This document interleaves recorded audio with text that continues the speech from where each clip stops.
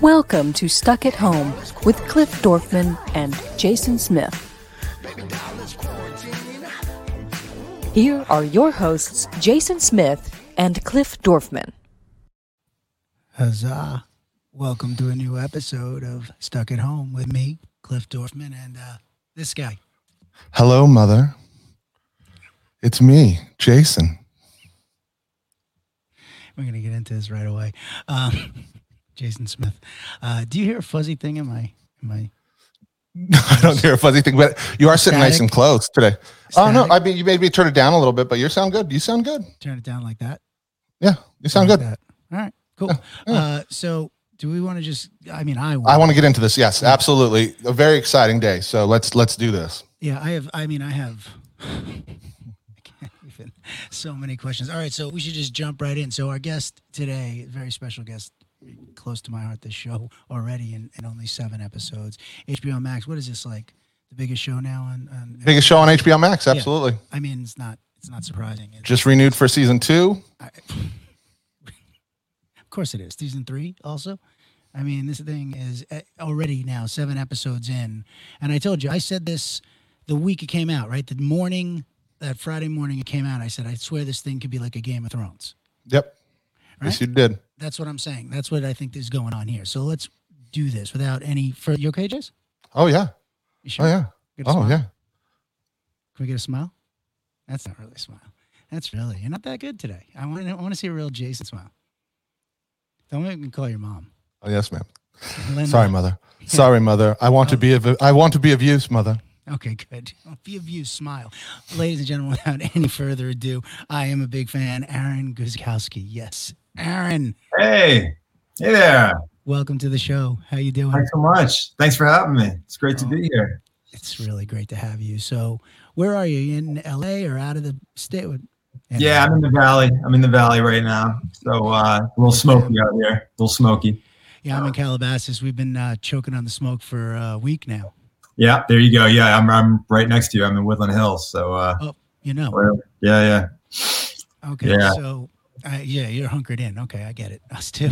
I don't want much anymore, brother. I got to tell you. So first of all, congratulations on all the success of Raised by Wolves. This thing is a powerhouse. It's a behemoth already. How you feeling? Feeling great. I've been working on it for forever, it feels like. So this has been amazing, just to see it being received the way it's being received. And the season 2 was, incredibly exciting. So congratulations on that. Thank you. Thanks so much. Yeah, no, I'm psyched. I mean, right. You're just like, it's real, right? I hear you. It's real, yeah, right? Right, exactly. Yeah, that's what you want to keep hearing in TV. Yeah, exactly. Is it we keep going with this? All right, good. Thank you. Yeah, this is really going on, right? Like this. Okay, yeah. I got you. Now, you said, I have so many questions, so I'm going to start at the beginning. You said there was a very long development process. Yeah. So could you tell me a little about it? Sure. Well, I spent a lot of time with it before I kind of showed it to anybody. For a few years, I worked on it, different aspects of it, aspects of the planet, all these kind of ideas that ended up in the show. At some point, I came up with the idea of these 2 androids raising humans as being sort of the main characters, kind of the way into this whole world. And that kind of just lit a fuse. And so then I wrote the pilot. I just wrote it on spec. And ended up hooking up with the Scott Free people. How great are they? Oh, they're amazing. Great producers. They're awesome. So I was psyched just for the fact that they were producing. And it's a family-run factory. Like everyone there's family, the wife, the kid, everyone's involved. Yeah, it's amazing. It's great. So I was psyched just to be working with them. Well, did you know that Ridley was going to direct it from the get? No, I didn't. See, it wasn't because originally that wasn't the plan. Awesome. They had just they hooked up with me, and then after a couple of weeks, Ridley finally ended up reading the script, and I guess he just really responded to it. He got inspired. As soon as what I've been told, as soon as he finished reading it, he just started drawing. He started drawing the storyboards. Starting from page 1, and he storyboarded the whole thing. It was amazing. It was like this beautiful comic book he made. Holy shit. I mean, so what's the first time you get to look at those storyboards? It was fairly early on. The first time I went in to meet him, he was actually still working on some of them, and we had our first meeting that day. And I grew up drawing as well. I went to art school and stuff like that, so I got to do a little sketching with him. Stuff like that. Don't you have a master's? Yeah, no.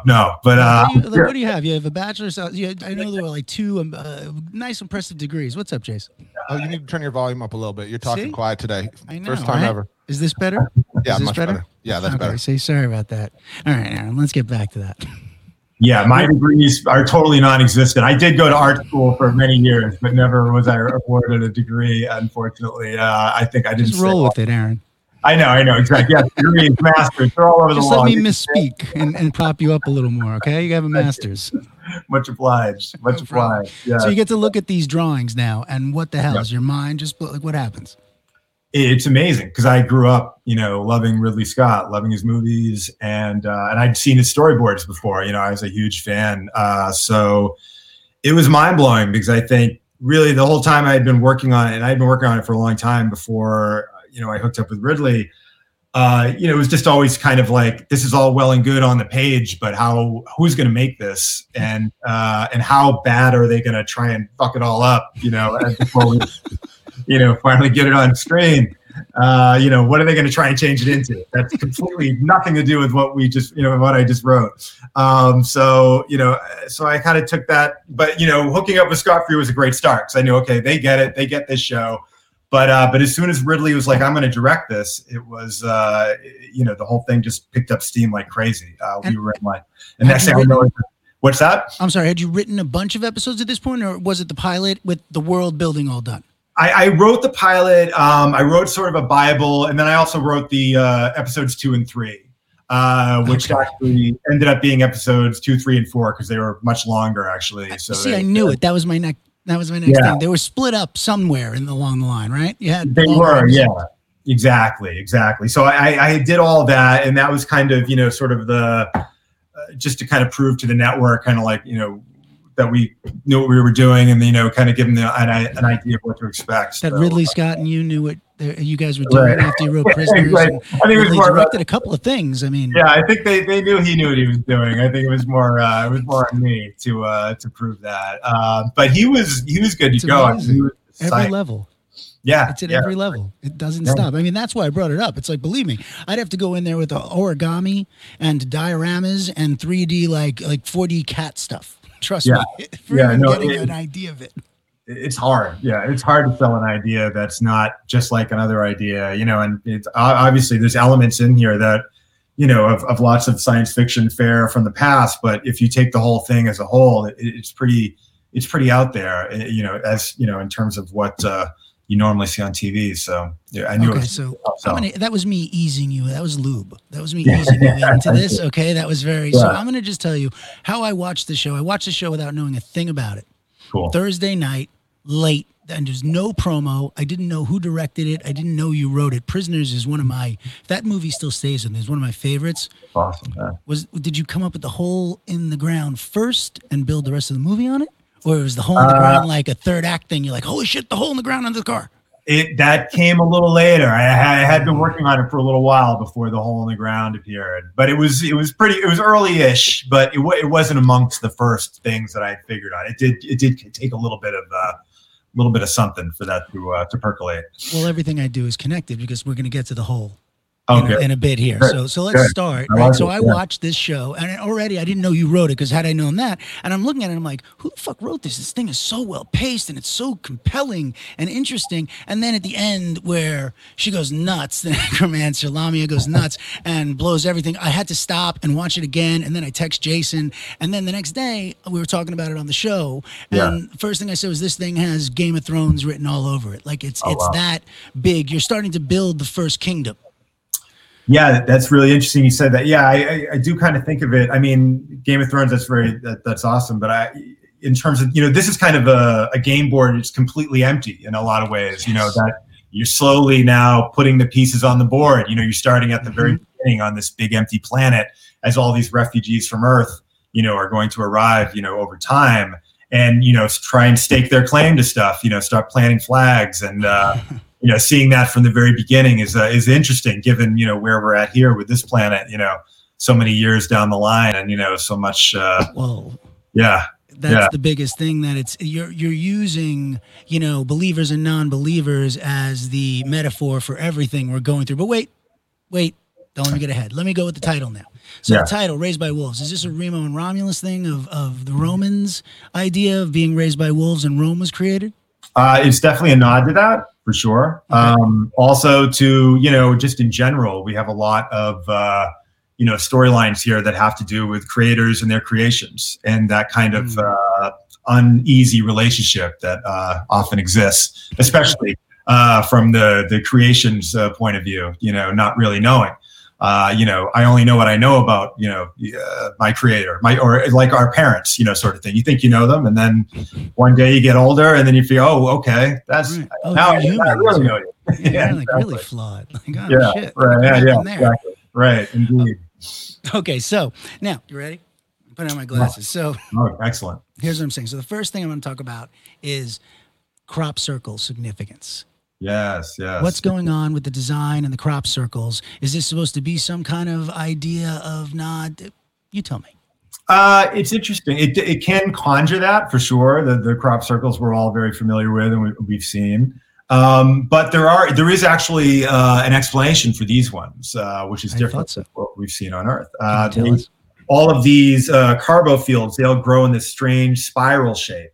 And the reason being, they're actually all growing out of the coiled bones of these serpents that died and that are under the ground. So that's why they all take on this weird sort of coiled up, design. It's very crop circle-esque when they grow. So, that's kind of where what's going on. You just led to my next question, which was, what the hell are the bones? What were the bones? And are we going to see them? Yeah, well, that's a big question from what we can tell, Yeah, right. Yeah. You know the answer, by the way. I do. I know. So I have to kind of pretend. But I think, the way they first manifest is kind of like, these are the dinosaurs of this planet. They're not here anymore. We don't see any, sign of them, but they're for sure. The bones definitely tell a tale of some really serious, gnarly looking beasts that once roamed this planet. But that's all they know about them, bones, and they kind of just treat them the way we kind of treat dinosaur bones, just sort of like a curiosity. It doesn't really, there's no threat, it feels like it's far and gone, sort of thing. And whether or not that's really the case, we'll have to find out. But in terms of what we've seen so far, it's just bones. So could they be serpent bones? Oh, well, they are, yeah. Let's be clear. Let's be clear, yeah. Pretty much all the skeletons they've found, and seemingly the only life form that they found evidence of on this planet, except for these other creatures that emerge after the beginning of season 1 starts up, are these serpents, these giant, kind of similar, about the size of a titanoboa, these giant, things that used to exist on Earth, these kind of prehistoric serpents that could wrap themselves around King Kong. That's how big they were, so there's a lot of, and we don't really know. They're mysterious, but we do know that there probably was a time when these things dominated this place. Let's be clear, I do know. Okay, good. Let's move on. Yeah. Now, I'm going to ask you this, and it's kind of a twofold thing. Why number 6? Okay, for why was number 6 the baby? And also, you have a line that you wrote that I know you took a lot of care in writing about how number 5 relates to the manifestation of all things. Yeah. Now, wait. Let's talk about Lamia, aka Mother. Yeah. And the idea that Lamia's lucky number is 5, and that it's Muslim for the daughter of Poseidon. Go. Yes.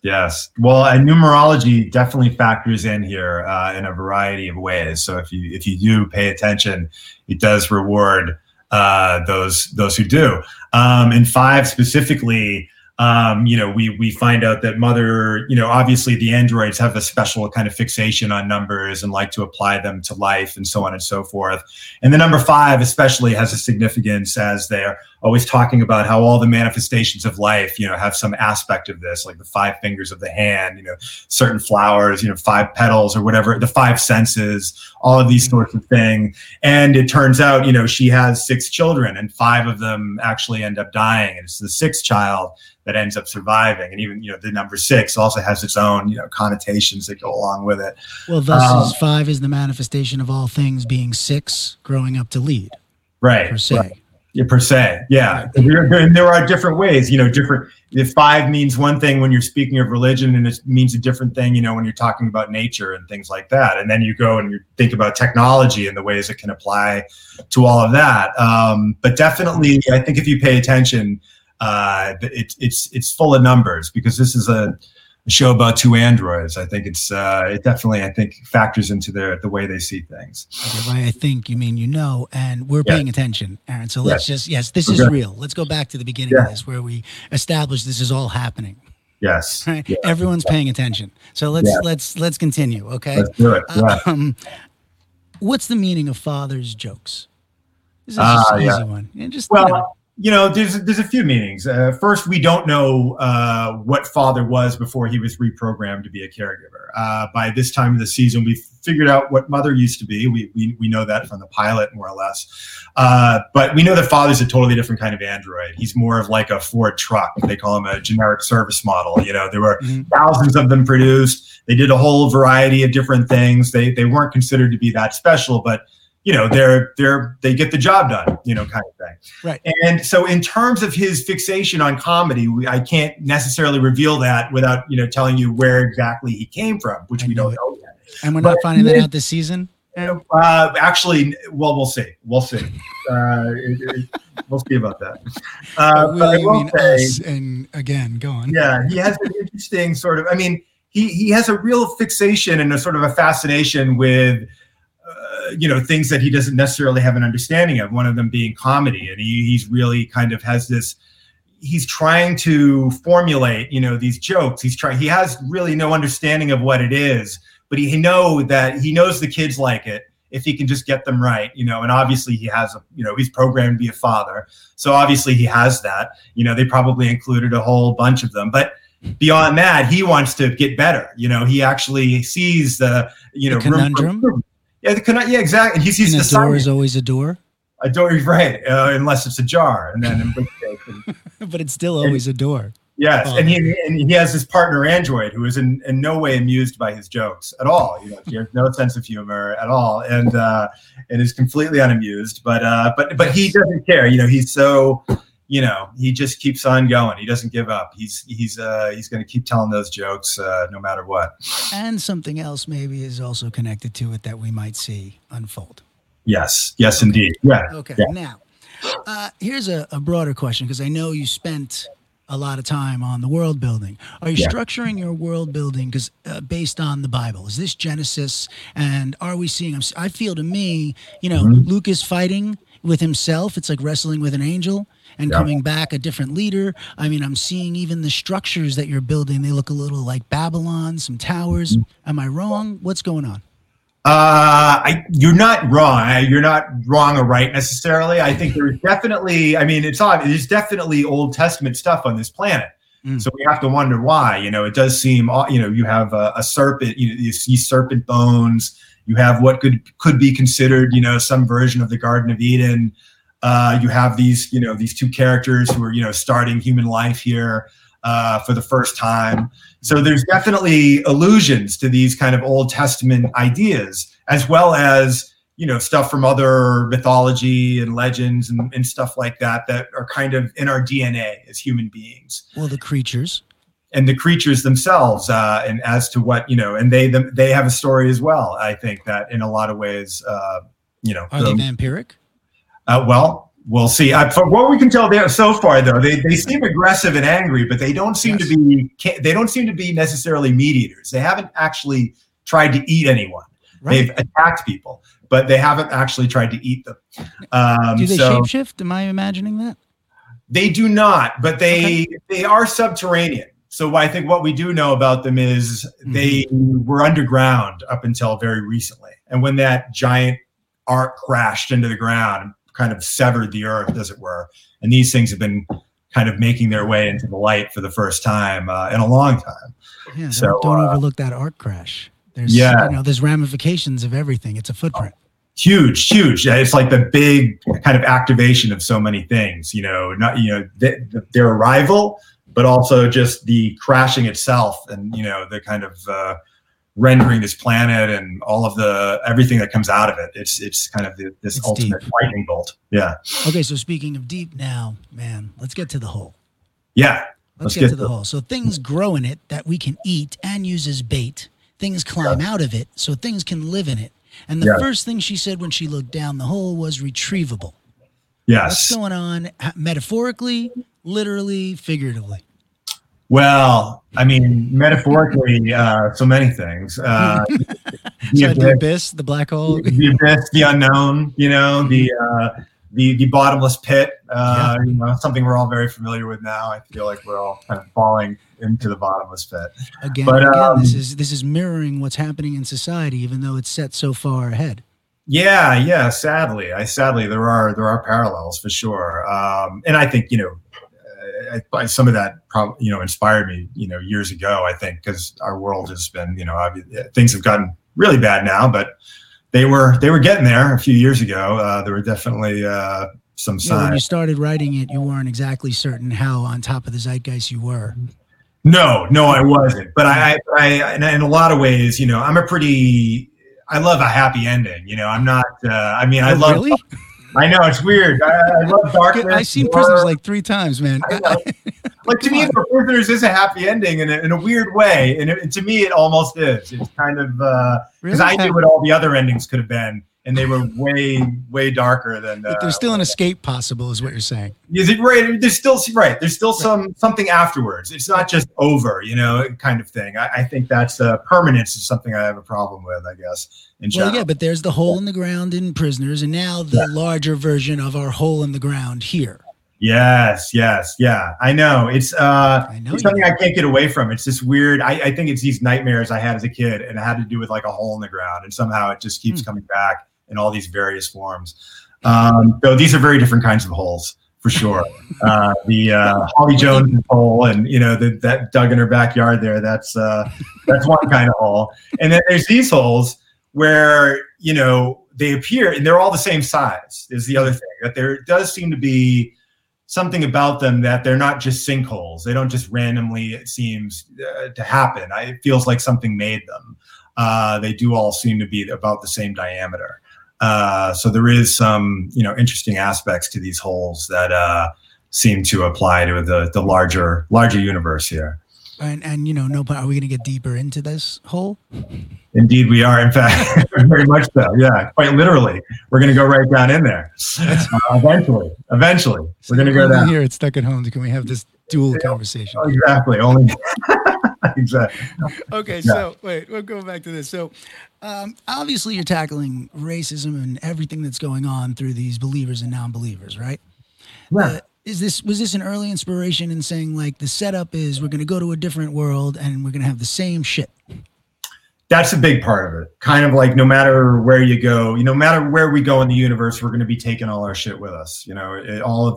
Unless we erase somebody's memory and then shoot them off to some planet. But even then, I think it's genetic. You know what I mean? It's archived.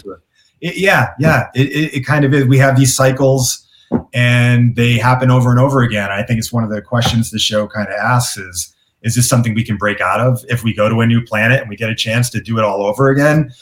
Do we have it in us to do it differently, or do we just do this? Is this our kind of, our default setting? Yeah. Right. And all of a sudden we're seeing, oh shit, this is happening again.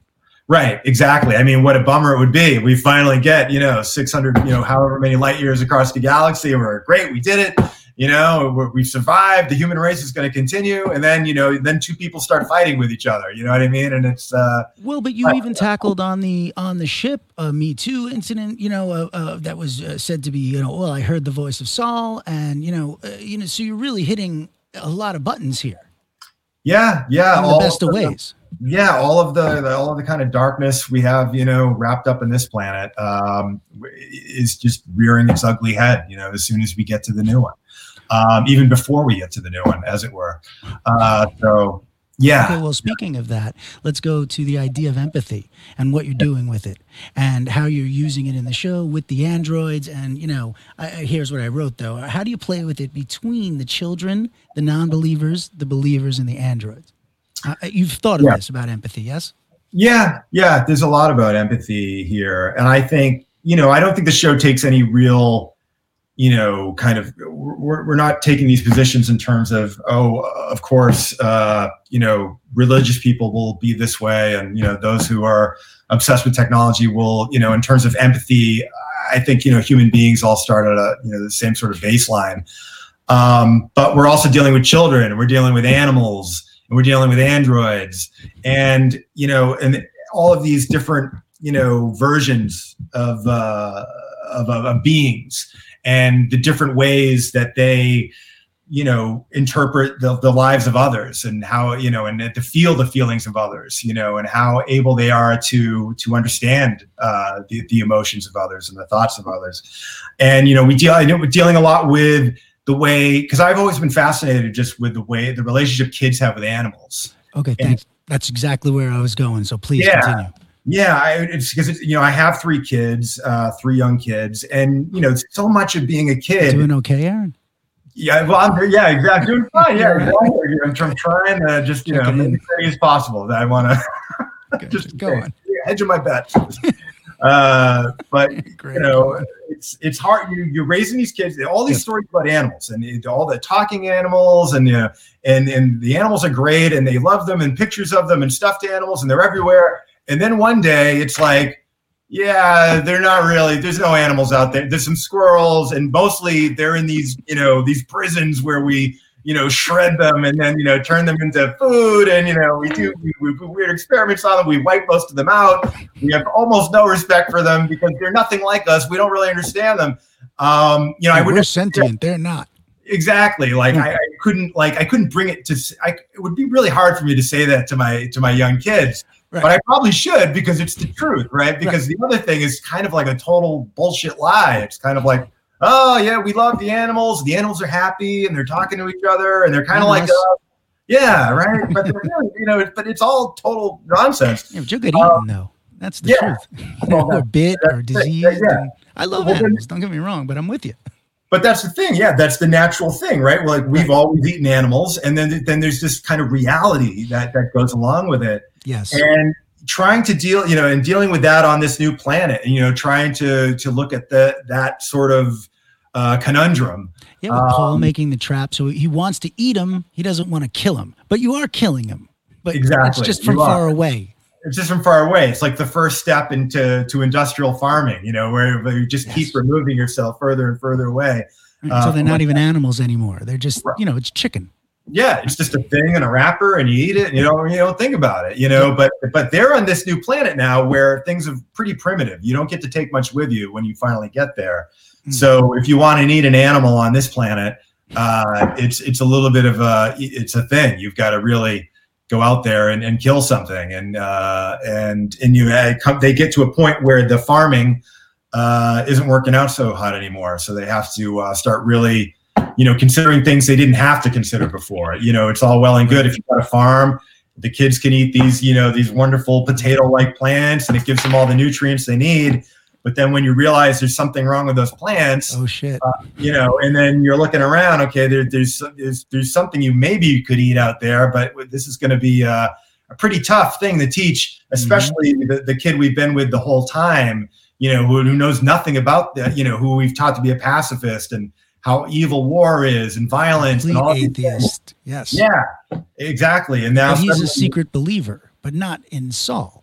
He is, yeah. Right. He has a more kind of a pure belief, the kind of belief that I think, that many of us are just kind of born with. You just kind of think there might be something, but you don't really define it. And as soon as you try to define it, it kind of turns to dust, sort of thing. But there is, it's just general spirituality, having some connection, with the natural world.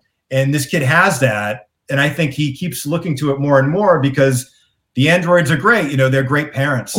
But as soon as his siblings start to die and they can't fix it, And he starts looking for answers like, what do I do with all this pain I'm feeling? Like, what do you mean he's never coming back again? Like, can you give me something more to go on here? Like, some context to that. Right. Suddenly all the science and the mathematics, it's not really getting the job done. And suddenly the kid just finds himself, praying, kind of off alone because he knows the androids won't let him do it. And he only knows about praying because they've taught him about Earth and these people who are mostly responsible for destroying it. And, they taught him about prayer, more about what not to do.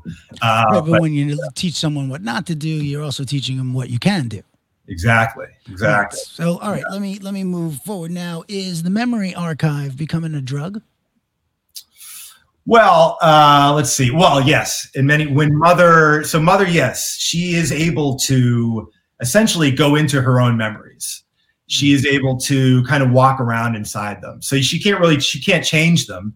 They just play. And it's kind of as if you were able to kind of go back in time into your own life and just kind of walk around in whatever memory you wanted to. You can get up close. You can see it from multiple perspectives, but you can't change anything. And one of the androids discovers she has memories of events that she didn't realize before, specifically the moments when she was reprogrammed. By Campion. Exactly, by this guy named Campion Sturgeon. Blown away, by the way. So let me just say this. Sorry to interrupt. No. I've interrupted the least ever with you, ever in the whole history of the show. I love being interrupted. No. Not so much. You're being interrupted. It's great. Yeah, that's what you say. And then you walk out of the writer's room. You're like, listen, that guy, get him out of here. No lunch. Right, exactly. Send him to his room. Okay, That's listen. Right. But what I thought, and this is something else I think I said to Jason, is I compared the writing here in a lot of ways, not a lot of ways, in one way, to the Constant Gardener, where when I first meet Mother, you switch sides with her so many times, and then you realize when you see the Campion backstory and how she was reprogrammed, you're like, oh my God, could she have emotions? Could she be really feeling this? Yeah. I mean, thank you for that. Was that on purpose? Did you know that arc was going to happen midway and then hit another stride? Yeah. I think Mother's story was pretty figured out first before a lot of the other stuff was. So, yeah, and that I think just getting into her whole creation story and then also trying to and then the way she's kind of reacting to these memories that she has, being able to observe these moments that she was unaware of previously, and now she's kind of interpreting them with these new kind of, because she's become more emotional over the past 12 years by raising these kids.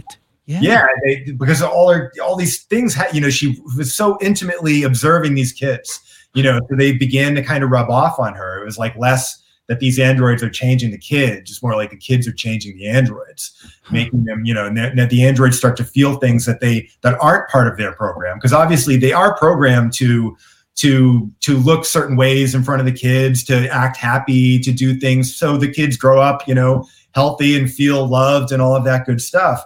But eventually, after the first child dies, they start to feel these other things that that are unexpected. They're not part of the program and they can't control them, so it can be great when you unexpectedly feel like jubilation and you didn't expect it. You're like, oh, wow, this is emotion. This is great. But then your child dies and you realize you have this pain that just doesn't go away.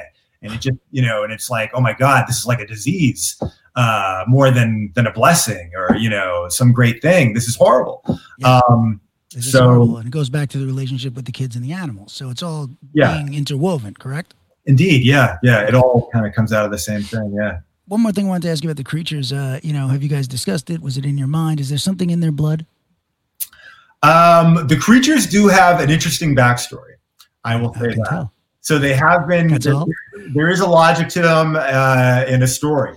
And I would even say that you'll get a fair amount of that revealed at the end of this season in terms of that. So okay, I'll wait then. All right. So a couple of the hot wall, the burning bush.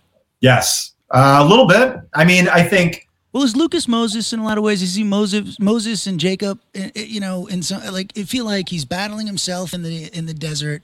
Right. He's a shepherd who's kind of went off into the desert away from everybody to come back and lead, and now he's hearing the voice of something after the burning bush. There's definitely connections to be made, though I I wouldn't say it's direct. There's connections, there's similarities, but in many ways he'll veer from that construct. The Moses of it all. I think we're starting to see it. Yeah, well, I think there's aspects, I think, of a lot of these ancient tales. These Old Testament stories, these old Greek myths, these Grimm's fairy tales, the really old, really fucking the real weird ones. Yeah. But we're not really directly cribbing those necessarily, pieces of them, but wanting them to feel. Oh, there's no cribbing going on here. I just feel influence. Illusions, I think, but in a good way. I mean, sometimes you can crib and it can be in a good way. I feel like there's just these, kind of thematic ideas that are helping fill the dichotomy of these characters. Yeah, I think that's what we're trying to do. I want it to feel, because in some ways this is we're telling the new history, the new ancient history of this new Earth, and I think in a lot of ways those things were going to go away, Jason. Go away. Are you here to red light? Yeah, I'm here to red light. Oh God. Okay, 7 symbols of Saul, like those 7 symbols around the sun. Is that what? Those are all part of the 7 stages of initiation. That actually we don't find out too much about that in season 1, but that is part of Mithraism is a real religion, that's a real cult that came out of Roman times, and they had these 7 stages of initiation. And we know kind of what the symbols of those stages are, but they don't know exactly how it all worked. Because one of the great things about this religion, in terms of how it applies to the show, is how much of it was mysterious. Because it was a very secretive group, these Mithraic Romans, and they didn't like to. If you weren't part of the cult, they would not speak, about what any of these ceremonies involved.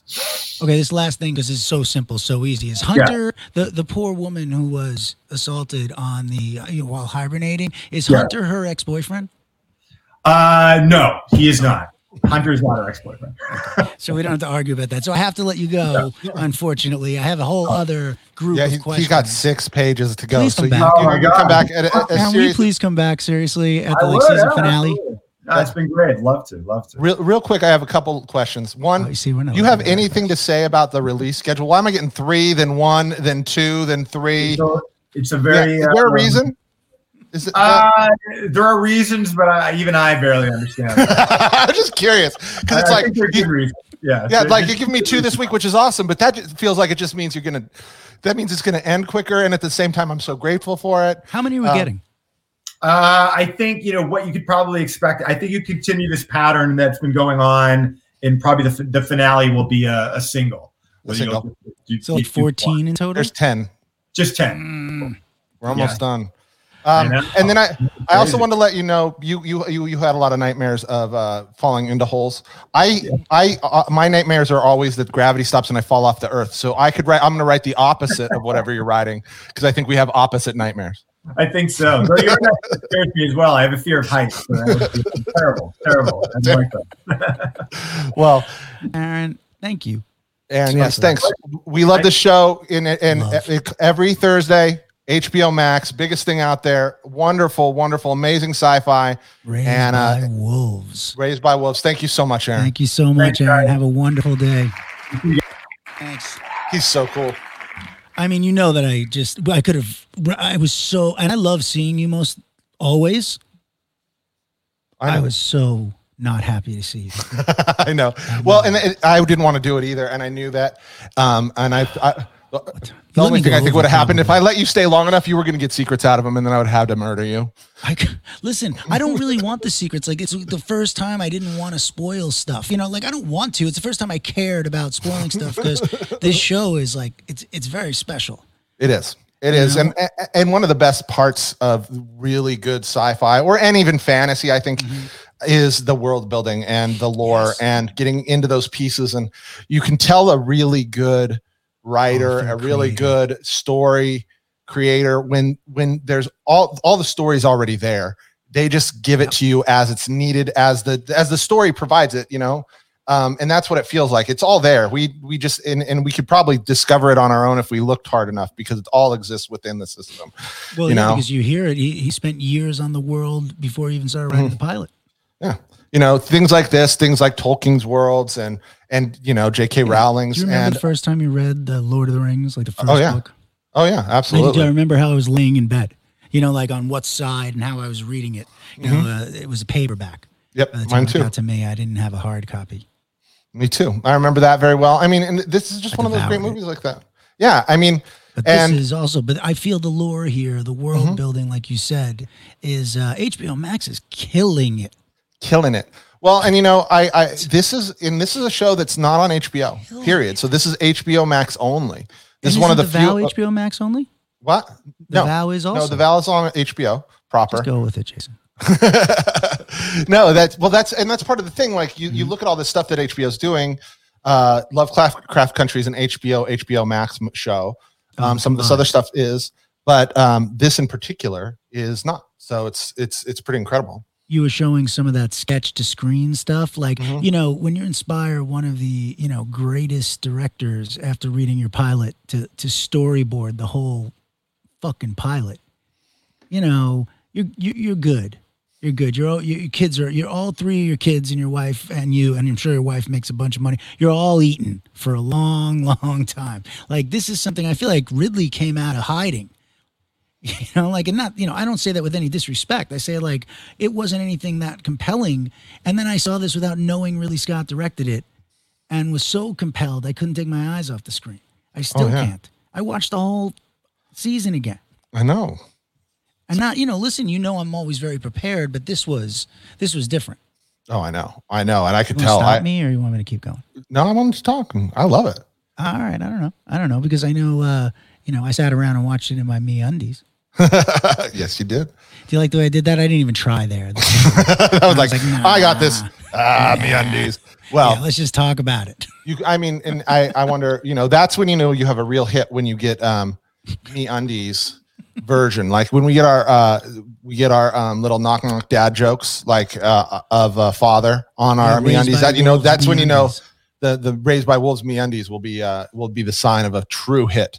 Are there Game of Thrones MeUndies? There are. I think there are. Well, I have a pair of Dragon ones. Yeah, I'm not sure if they're from there. But I got some. I got my Back to the Futures. I've got my Rick and Morty's. Yeah.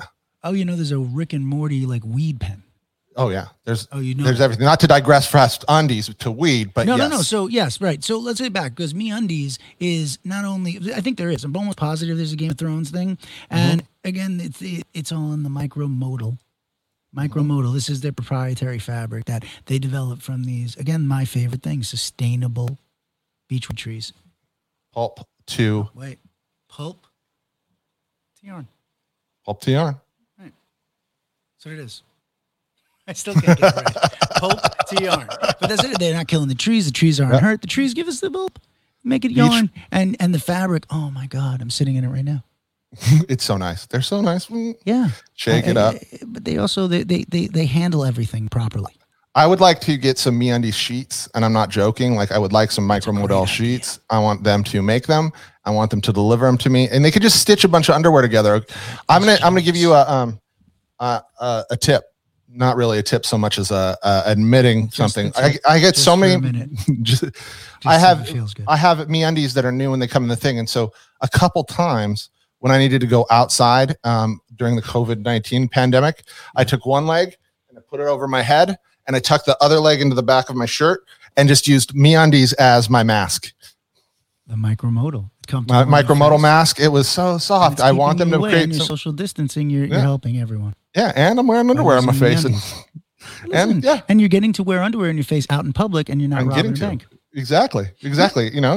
Bank robbers were like, this is the best thing that ever happened. And this is so soft on my face. I don't get any of that. I don't break out the way I used to.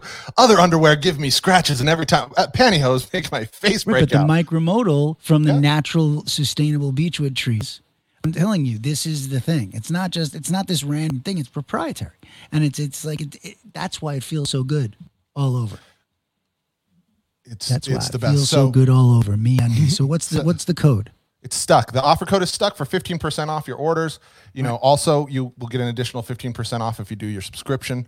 I highly recommend a subscription. I highly recommend setting up a system where every time you get a new pair of MeUndies, you throw out some of those old bullshit underwear you had. Just say bye-bye, Hanes. I love you, fruits of El Loom, but get the fuck out of here. Throw them out. Yeah. Throw them out. MeUndies. So, and the other thing that we decided is that we want Raised by Wolves MeUndies, and we want Stuck at Home MeUndies. That's right.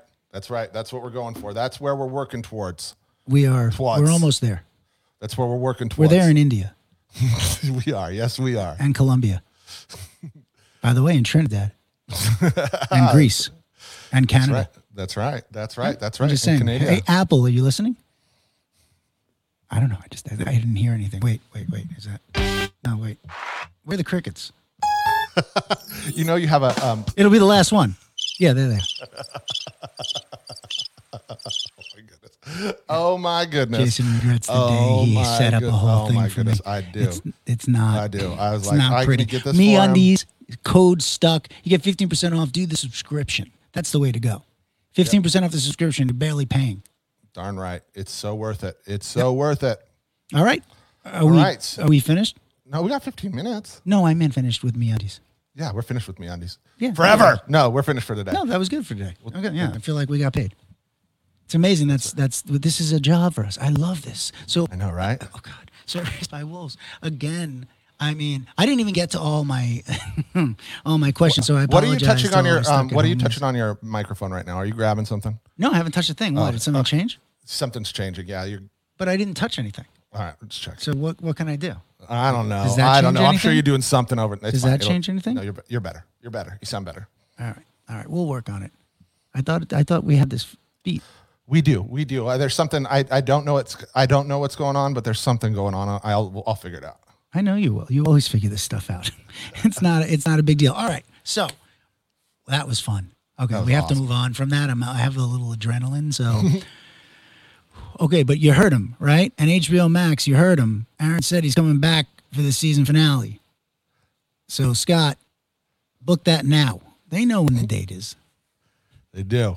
So book that now. Get that locked in. Aaron said yes. Don't let the iron cold go. Said yo. Never. So, okay. What else you been watching? Have you been watching? I mean, I know you watched all of this again. So I mean, you don't need to watch more of the things. But I probably have. Wait, remind me what's going on, and I probably have watched it. Let's see. I don't know. I mean, we've got you're not watching the sportsy stuff, right? Listen, no, I'm not. But let me tell you though that damn Ted Lasso for making me maybe be slightly now curious about. I might be football curious. Football curious, huh? Yeah. Did you get a chance to check out any of the winners for last night on what do we got? Creative Emmys? Tell me. Well, I mean, we could go down through some of the stuff. Some of the stuff's interesting. Not all, the winners are probably the people you didn't necessarily always want. Best visual effects, I think hands down that was going to go to The Mandalorian because that setup that they have is pretty incredible. Okay. So I think that one won. Vikings won for which is can you explain this one? Special effects in a supporting role for like they have just a couple of effects. Yeah, for Vikings. Wait, I don't understand. Special effects in a supporting role. So that means they did something to a supporting character that it was so visually stunning they won a Creative Arts Emmy. No, I think what it means is that the effects aren't like the biggest part of the scene. Maybe they changed out the water or they fixed fish or something. It was just like that's what I want to find out. That's why I was curious if you knew. I feel like no. Right? I don't know. What do you think? I think that I think that a special effect. What I think it means is that it that it's not like a major portion of the system, and maybe it's just a little thing. Like they had to figure out how to make the boat or something. Like there's some sort of effect that was limited to a smaller scale. I don't know. It's a reasonable definition, but now I want to know. Wait, what did Bryce ask here? So it was campy and naturally born an animal lover. Well, I wish we got this when Aaron was on. I feel like he was though. I feel like he was born an animal lover. That's my answer. I mean, if I was. Yep, I think so too. Is that it? Yep. Well, Okay. I'm not sure, but I think that. Well, you put it up, so I was just. I know I had to responding put it up to for you. I was. I don't know the answer. I was just putting stuff up. You got me doing 3 things at once, brother. No, I don't want you to do 3 things at once. Wait. I see your mom said something about a mushroom high conversation. You guys. Okay, wait. I'm gonna put on my glasses and stop acting like I'm not straining my eyes. You guys sound like you're having a mushroom high conversation. This is a funny me indie conversation, like Dr. Seuss. Oh, I say me undies. Okay, I got it. Me indie. Okay, that's good. Thank you, Linda. Linda, I hope you're feeling well today.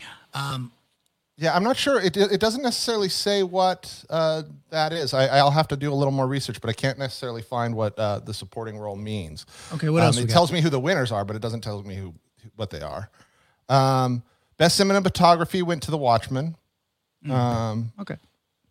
Single series half hour went to The Mandalorian for cinematography, which interesting because I mean, we know how that thing is all set up. Our Marvelous Miss Maisel won for character makeup and period makeup, but that's not the pieces that we were messing with. So it didn't win costume? I'm looking for that right now. So fantasy sci-fi costumes went to The Watchmen, which is an interesting... Like that's broken out. So period went to The Crown. Didn't go to Miss Maisel, which, I mean, The Crown has some good stuff. I'm not going to deny that. I was rooting for my girl though. I mean, well, also in knowing that she makes all of those costumes. I mean, that's not just, dressing people or she's making it up. Anyway. Okay. The Crown is amazing. I'm not poo-pooing The Crown. I love the show. Huge fan. I mean, and listen, that's a tough vote. Oh, absolutely. It is a tough vote. But you're right. I mean, she does make every single one of those things. That stuff is so on point and period. It just is great. Maybe The Crown does too. I don't know, but we know that she does for sure. Yeah. That's a rough vote. Listen, if that's who you're losing to, you're in the top echelon of everything. Yeah.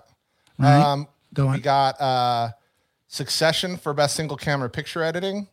And they actually had 2 different episodes up for Mandalorian had 3 and Succession had 2, and then there was a Stranger Thing and an Ozarks in there. But Succession won for single camera picture editing. Watchmen for limited series. Sound mixing for comedy or drama went to The Mandalorian, which I don't agree with, obviously. But this is not the one that The Boys was up for. Okay. It's a real weird set of groups because it's comedy and drama. So you have The Mandalorian, Modern Family, The Ranch, Schitt's Creek, and Space Force. So I guess out of those, I'm sure that The Mandalorian was probably mixed the best. Okay. Watchmen was sound for the limited series. And then the 1 hours, it ended up being Stranger Things that won that over The Boys. Better Call Saul, The Crown. Outstanding. Let's see what else we got here. A lot of Mandalorian wins. They won for other, sound effects. Production design went to The Mandalorian. Production design for narrative, Handmaid's Tale over, which I mean, I thought that morning show that was the one that I really thought, That was pretty impressive. Yeah. The Handmaid's Tale one over the morning show. Yep. Yeah. I know how much you love those. But that's kind of what went through today. Look, he got the right sound. That was sheer luck. Oh. Go on. That's about it. Mandalorian took most everything. If I didn't bring it up, it was because the Mandalorian won it. Right. Okay. Well, but I feel so because I don't watch awards. So did the actual main awards happen yet? No, the main awards are happening this weekend. That's Jimmy Kimmel? I don't know who's doing those.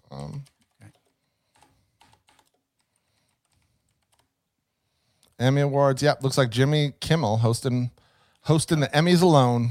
He's coming out of dormancy. Yeah. Hibernation. Yeah. I believe he's still doing the show, isn't he? Does he still do his late night every night? Didn't he take some vacation because of the whole controversy or something that happened or whatever? I feel like I remember that, but I don't follow this was entertainment news, so it was more cancel-ish culture, but he feels too big to cancel. Yeah, I don't think he stopped doing anything. I know he went He didn't. I think he might have gone off social a little bit for all that stuff, but I don't think he left. But I honestly, the late night stuff bores the shit out of me. Yeah. So let's move on. But he is hosting this, and this is this Sunday. Yep. Okay. So we'll find out what the big shows do or do not do.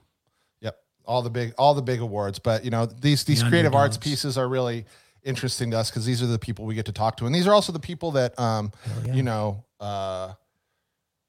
make the train go. Well, make the train go, but also these are the people like, how do you get into this stuff? This is the stuff where for our homies that we can talk about, like, hey, I love set dressing or doing these kind of pieces. How do we get, these are the great people that we can talk to and learn about how to get into this business. If you're not, you don't want to be an actor, you're not an actor, you're not a, writer. There's still ways to participate in this business in a very significant way. Amen. Okay. I couldn't agree more. So